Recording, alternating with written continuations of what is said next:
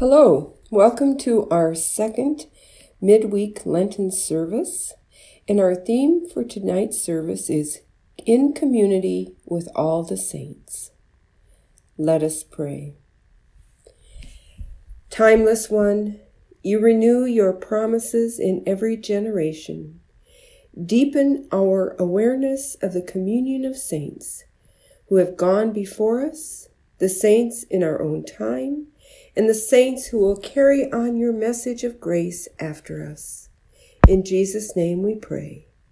Amen. A reading from 2 Timothy. As for me, I am already being poured out as a libation, and the time of my departure has come. I have fought the good fight. I have finished the race. I have kept the faith. From now on there is reserved for me the crown of righteousness, which the Lord, the righteous judge, will give me that day, and not only to me, but also to all who have longed for his appearing. And our gospel reading for tonight is from Mark. 6 days later, Jesus took with him Peter and James and John, and led them up a high mountain apart by themselves. And he was transfigured before them, and his clothes became dazzling white, such as no one on earth could bleach them. And there appeared to them Elijah and Moses, who were talking with Jesus. Then Peter said to Jesus, "Rabbi, it is good for us to be here. Let us make 3 dwellings, one for you, one for Moses, and one for Elijah." He did not know what to say, for they were terrified. Then a cloud overshadowed them, and from the cloud there came a voice, "This is my Son, the Beloved. Listen to him." Suddenly, when they looked around, they saw no one with them anymore, but only Jesus.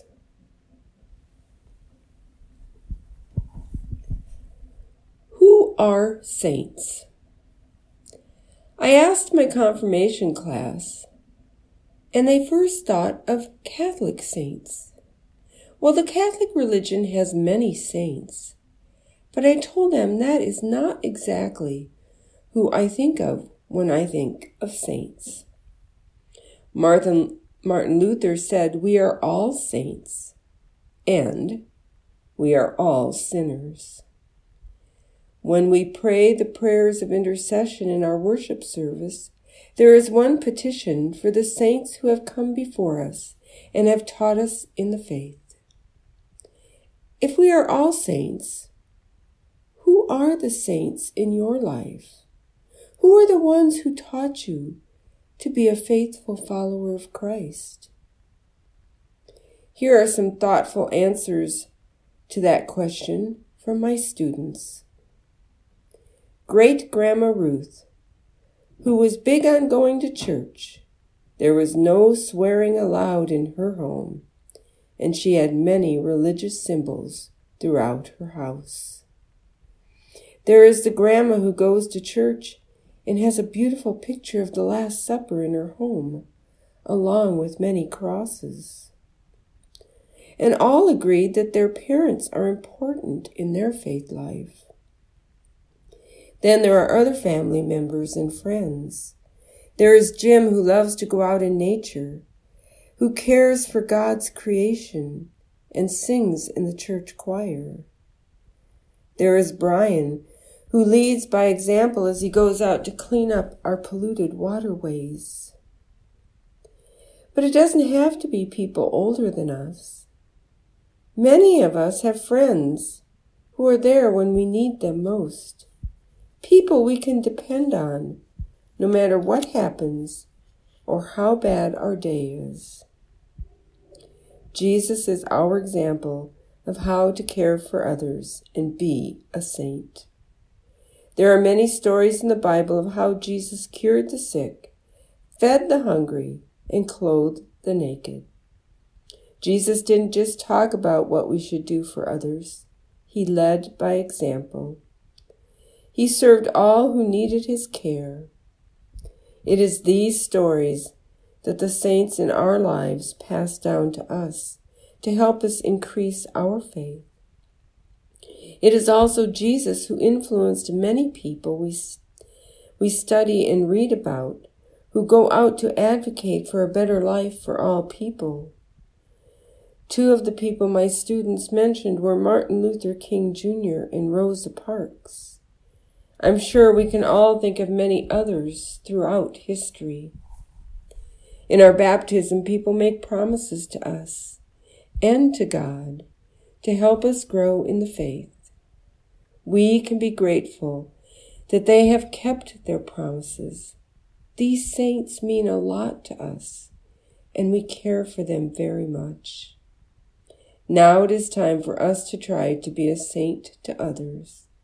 It is time for us to pass on our faith in Jesus Christ to those who need to hear the good news.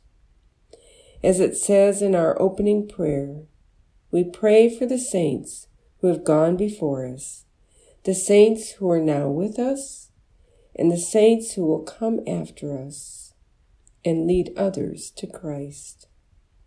According to Martin Luther, we are all saints. Let us go out and be the saint God calls us to be.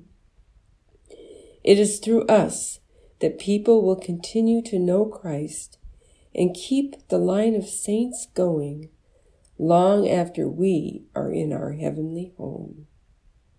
Amen.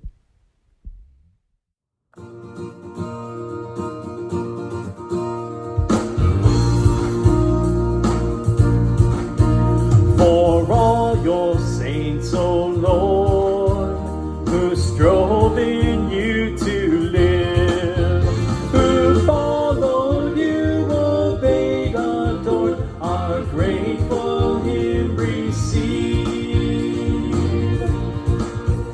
For all your saints, O Lord, who strove in you to die, who counted you their great reward, accept our thankful cry. They all in life and death, with you their Lord in view, learn from your Holy Spirit's breath to suffer and to do. For this your name we bless, and humbly pray anew, that we like them in holiness may live and die in you.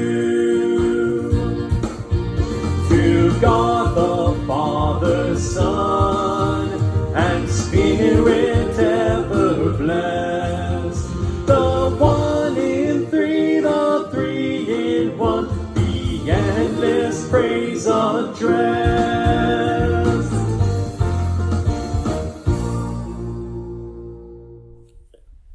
Let us pray.